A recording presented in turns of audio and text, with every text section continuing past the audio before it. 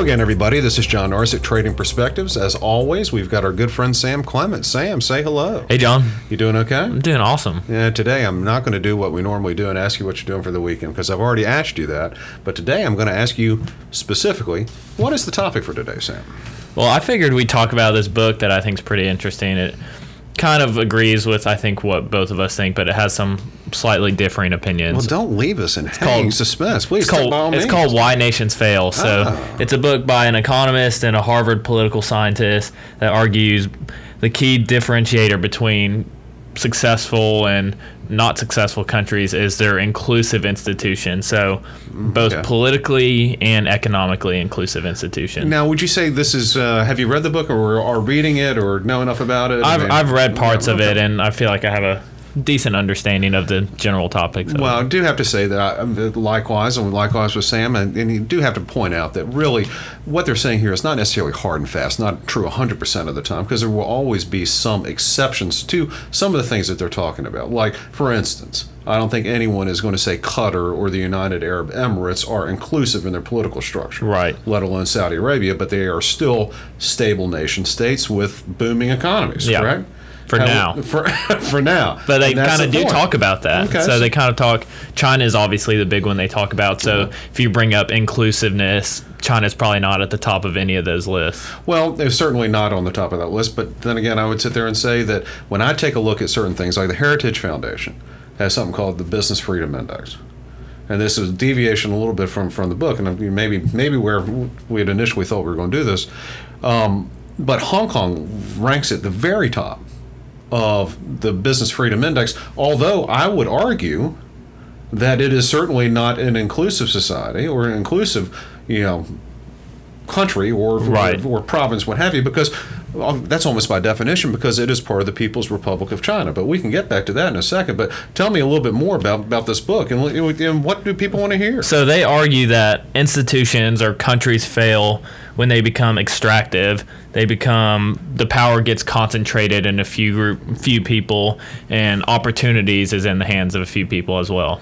Well, that certainly seems to be very true. Right. If you take a look at most of the major revolutions or rebellions, or certainly when there's been a turnover in the authority or leadership in a country, that certainly does seem to be the case. At least that's what the backstory is. Definitely. And so they consider inclusive economic institutions things that enforce property rights, create level playing field, and encourage investments in new technologies in a very forward-thinking. They brought up a question. They said, can you imagine a 20-year-old college dropout in any country being allowed to start a company that challenges whole sectors of that country's economy? Well, actually, I do think that there's at least one country where that type of thing happened. I do too. But there'll be also those of us in our society which would say that we have gotten to that point where our institutions are extractive, and where the means of production and the capital in our society are controlled by very few. Yeah. And I think that's what we're seeing. Why the Democratic Party, or at least the progressive, so-called progressive, or the left-wing elements of our society have gotten so far out there, and why things like true socialism, what have you, have become far more popular, far more mainstream than they ever have been at any point in my life. And they argue that inclusive institutions, so the economically inclusive aspect of it, can't be there without the politically inclusive aspect of it. It's the same thing Milton Friedman used to argue, that democracy and capitalism, it's hard to have one without the other in a long-term viewpoint of it. Well, again, I would say that there's, obviously that's the weight of history, and the bulk of examples would certainly suggest that. And the reason why I start off with that caveat, saying that this is generally a rule of thumb or what have you, there will be exceptions to the rule. I would sit there and ask you a question, Sam, what is the largest democracy in the world? It's going to be the U.S. No, it's not. It's actually India. But I would certainly not say that India is some wonderful place of economic expansion where everyone enjoys a bunch of freedoms and what have you. Sure. Although it is certainly a huge democracy. And conversely, you take a look at countries like the United Arab Emirates, which are not democracies, authoritative rule, that have seen a huge explosion in their living standards, countries like Oman and what have you.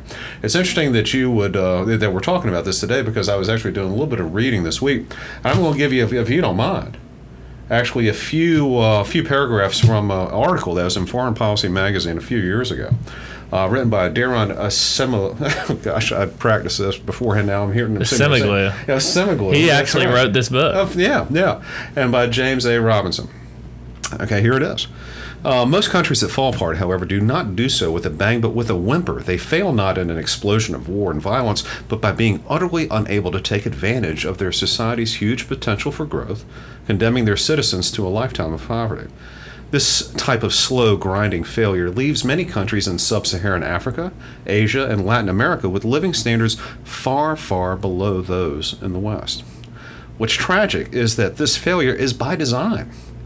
These states collapse because they are ruled by what we call extractive economic institutions. There you go. Exactly what we're talking about here today, which destroy incentives, discourage innovation, and sap the talent of their citizens by creating a tilted playing field and robbing them of opportunities. These institutions are not in place by mistake, but on purpose. They're there for the benefit of elites who gain much from their extraction, whether in the form of valuable minerals, forced labor, or protected monopolies, at the expense of society as a whole. Of course, such elites benefit from rigged political institutions too, wielding their power to tilt the system for their benefit. But states built on exploitation inevitably fail, taking an entire corrupt system down with them and often leading to immense suffering. Each year, the failed states index charts the tragic stats of state failure. What do you think about that? It's a lot to take in. That is a lot to take in. And I'm going to challenge you right now, Sam. I'm going to challenge you. Give me the best example, what you would argue to be the best example of a failed state outside of Somalia, which is truly a failed state, and Sierra Leone, but a failed state in the Western Hemisphere where the institutions went from inclusive, or arguably so, to extractive within the last 20 years. Saying in the Western Hemisphere? Yes. Very much. That's what I'm saying. You want a hint? Give me a hint. Starts with a V. I was going to say Venezuela. That's right. With where we are now. I mean, it's definitely kind of completely flipped, it looks like. Flipped out is more like it. So, I mean, the bulk of history certainly is in Acemoglu. Gosh, I'm messing that up again. I mean, exactly what they're saying. If you take a look at various revolutions, you could argue the Cuban Revolution is on these lines. Yeah. You take a look at the Bolshevik Revolution. Take a look at really, any number of rebellions, what have you. It's always been because the various institutions had been kind of stealing from society as a whole. What the authors would say, extractive, right? Right. Where the means of production and capital are in the hands of a limited few. And that leads to disquiet, societal unrest. Yeah. Leads to revolution, or just a complete, all of a sudden there is no state anymore. Right. Kind of what you would see in a Sierra Leone or even a Liberia or something like that along those lines. Mm-hmm. But when those countries which had the violent upheaval, most notably Russian, Cuban, what have you, what ultimately ended up happening to the means of production and capital in those countries as well? Right. Strangely enough, they went back to the hands of the very few. Yeah. Funny how that works. Isn't that weird how that works? So a word they bring up a lot is creative destruction. So this destroying of the ability for common citizens to create, to innovate, and to further the economy. So they say countries like China monopolize power and mobilize resources at a scale that does allow for a burst of economic growth starting from a low base. Yeah. Sounds like China, sounds like a lot of these countries. Yes. When the government has that hands-on ability with their economy, it allows for that, but they don't think it's sustainable in the long term. Well, certainly history would suggest it certainly hasn't. Right. But this is where I start to disagree with it a little is, they asked that question, I brought it up earlier, can you imagine 20-year-old college dropout kind of disrupting a whole sector type thing? And I feel like that question was veered towards China. I don't know. Maybe it is. Maybe it could.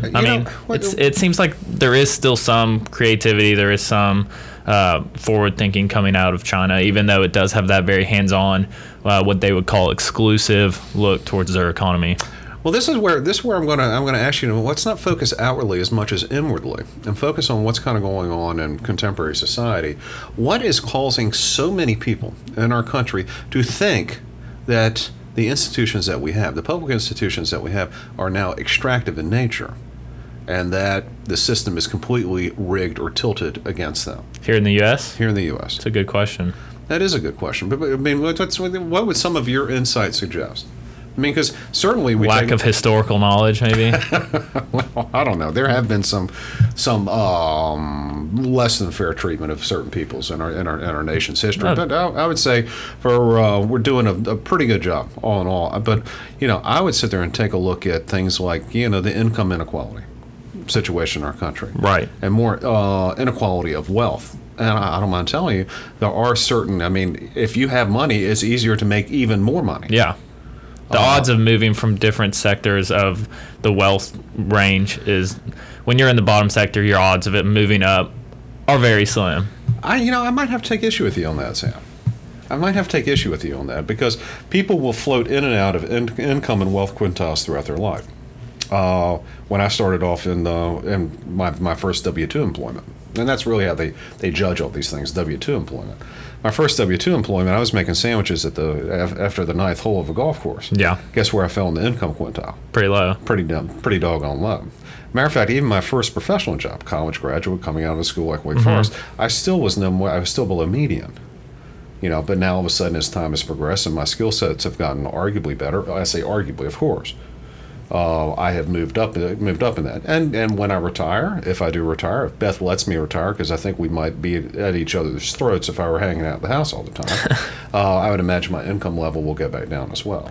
I guess what I was thinking of it as is more of not just your actual W-2 income, as far as your whole socioeconomic status. Oh, yeah, okay. Well, in that situation, I'll tell you, listen. You come out with nothing. It takes a very difficult. Right. I mean, it takes a very unusual person to completely escape. That's what I mean. For someone that's born in abject poverty to someone that was born in abject poverty, for someone that has had generational experiences of abject poverty, lack of hope, lack of hope is really. Yeah, I mean, I just said it. I said it twice, but just. No sort of observations or experience of success. No, I think that's a horribly difficult way to go about it. Yeah. But then conversely, those people that were born with the proverbial silver spoon in their mouth, they'll find it much easier to maintain their wealth unless they are completely ne'er-do-wells. Now, to that end, we have run across any number of our clients, and we deal with some wealthy people here at Oakworth Capital Bank, at least on the wealth management side, that have really more money than, frankly, they could spend in many lifetimes. And that enables them to take additional risk with their money, because they're never going to worry about where the next meal is going to come from, whether or not they're going to be able to pay the utility bill, whether or not they're going to be able to clothe their children, what have you. So they can dial up the risk a little bit. Yeah. And so you get paid for the amount of risk that you're willing to take. So here we have people that have money that all of a sudden don't have to worry about the basic necessities of life, that they're able to dial up the risk to make even more money, and so the wealth gap continues to explode. Sure. Just think of people who can invest some savings, have some money to save. That's obviously going to grow versus the people who are living paycheck to paycheck, no money, no accumulation of growth. Well, as I'll tell anyone, the key to investing isn't necessarily figuring out which individual equity buy or which stock or hot stock or this. Even the biggest key to investment, not even making that call between stocks and bonds and cash and real estate. The key to investing, Sam, is actually having some money to invest. Starting. Yes. And so we have way too many people in our society, vast stores of them, that are, as you mentioned, living paycheck to paycheck. The very evidence of title loan places and check cashing places would suggest that there are too many people in our society not getting ahead, which is maybe the reason why all of this, inwardly, focusing on the topic at hand, why so many people think that the system is tilted or rigged against them. And while I would say that it might seem that way, the system hasn't changed as much. It's just the circumstances, perhaps. I'm not sure. I'm not sure exactly what I'm trying to say. It's a tough question to answer. There's so much that goes into it. Well, yes, it really is. So what would you think, based on what you've read of this book and what we've been talking about here today, what is the likelihood that the United States of America will be able to avoid this trap? It's just so hard to see any version of the future where that doesn't happen. It's just hard to imagine. Doesn't happen or does happen? Where the U.S. is not the powerhouse. Yeah, I would tell you that as awesome as our country has been, it's really an experiment. I mean, truly is an experiment of a multi-racial, multi-ethnic society that expands an entire continent and then some, being able to live together in relative peace, comparatively speaking, truthfully. I mean, we take that for granted here in this country. Yeah. But in relative peace compared to other societies with similar type of characteristics. It's been an experiment, but the annals of history don't have a lot of examples where a particular form of government lasts indefinitely. Matter of fact, there isn't one. Right. I mean, Rome's probably the biggest example, one of the most famous examples of the biggest powerhouse in the whole world just crumbling. You know, what's crazy about it is as long as the United States has been around, you know, what is it, 1776 to 2019? Yeah. You know, with 245 years? Yeah. Something like that. That's not quite that. 240. Yeah. Something like that. 243. 243. You know, as long as we've been around and as long as we want to think about the future, think about how long the Roman Republic was and then the Roman Empire. Right. I mean, the Roman Empire was around to slightly before BC up to officially 476. Right. So even with all of our success and power and what have you, we're only half as old as the Roman Empire was, and that's not even counting the couple hundred years of the Roman Republic prior to that. That's kind of wild to think about. It is pretty wild. And you might disagree, but I feel like with where society is now, things are changing at a more rapid pace than things back then were. So is that a timeline that we can even look at anymore? I mean, with how much evolution is going on with our laws, with our society. What are you talking about? We're in Alabama, buddy. What are you talking about? I interrupted. So what's your thought on that? But, you know, we are like the modern day Rome, and we're halfway there as long as they were. But I would say it's harder to keep something like this up nowadays than it probably was back then. Well, I think you're probably right. And I would also tell you this, that as much as I personally disagree with a lot of the things that the far left is saying in terms of what we need to do economically to make it more fair. Right. I would also caution those people on the right to not dismiss these people. Because if the perception is out there that our institutions have turned extractive, it doesn't matter if the reality is there because perception becomes a reality. Becomes reality. Yeah. So the right side of the aisle needs to be paying a lot of attention to this and might even have to make some sort of compromises in order to make sure that everyone's back again on the same playing field, or at least talking with each other as opposed to past one another. And I would argue, Sam, that the best way we can do this is to do something that doesn't penalize people from getting married. People certainly doesn't penalize people from getting married, whether it be their welfare benefits or EBT or something along those lines. Doesn't penalize people from being married, and then also doesn't penalize people from taking on additional work. Sure. And then also we need to be a little bit more realistic about whatever it is we're doing in education. We're spending way too much money and getting way too few results, because as a result we have too many people coming up in our society that really have the cards stacked against them. They've come from broken homes. They come from poor education system, and the chances of them breaking out of that wealth desert, right, or that huge wealth gap, are almost zero. Right. Well, to echo Milton Friedman again, I think you can tell I'm a big fan of his. But we need to focus less on the intent of the law and focus on the outcomes of it more. Because there's so many things that we've talked about before, whether it be minimum wage, certain taxes, all kinds of things that sound awesome, but the actual effect of it, the actual outcome of it, goes completely against what these people want as the end goal. I mean, we're seeing restaurants in New York starting to fire people more because of the new minimum wage laws. I mean, so it's hurting the people that need it the most. Without a doubt. And I hear you, and you and I aren't far apart on economics. I will tell you, though, where we need to get back on the same page is actually listening to one another. And I think we do a very poor job of that in Washington, and maybe even just in our society as a whole, listening to one another, because frankly, we all want the same thing. Right. It's just how we're going to go about getting there. And so that, more than anything else, I think if you have a democracy, you have to actually listen to people, right, in order to get away from the perception of that the public institutions are extractive as opposed to inclusive. Right. Because I'd argue they're inclusive, but it doesn't matter if I believe that. Everyone has to believe. Yeah, it's a self-fulfilling. I mean, if people don't think they're inclusive, they'll become not inclusive. And then all of a sudden you have a failed stand. There you go. There you have it. Well, gang, that's all we have for today. A little bit kind of a weighty topic here today, but Sam thought it would be a good one. I think it's a good one too, and I think we really need to pay attention to this. What can we do to get all back on the same page? To start talking with one another and listening with one another as opposed to shouting past one another. We both need both sides, no matter where you are on the political spectrum. We all need to work on our messages a little bit better. So with that, thanks for listening. We'd love to hear from you all. So if you have any questions or comments, please let us know. You can send us an email to tradingperspectives@oakworthcapital.com, or you can leave us a review on the podcast outlet of your choice. If you like what you heard today, by all means, please tell your friends, neighbors, loved ones about the good stuff you heard here. If you didn't like it, by all means, tell those people that you don't like at all about the bad stuff. In any event, just get on out there and tell people about it. If you're interested in hearing more of what we have to say or how we think, by all means, go and check out our blog, Common Sense, amongst other good things. They're on our website at oakworthcapital.com underneath the Thought Leadership tab. With that, I'm kind of out of words here today. That's all I got. Yourself? Guys, y'all take care.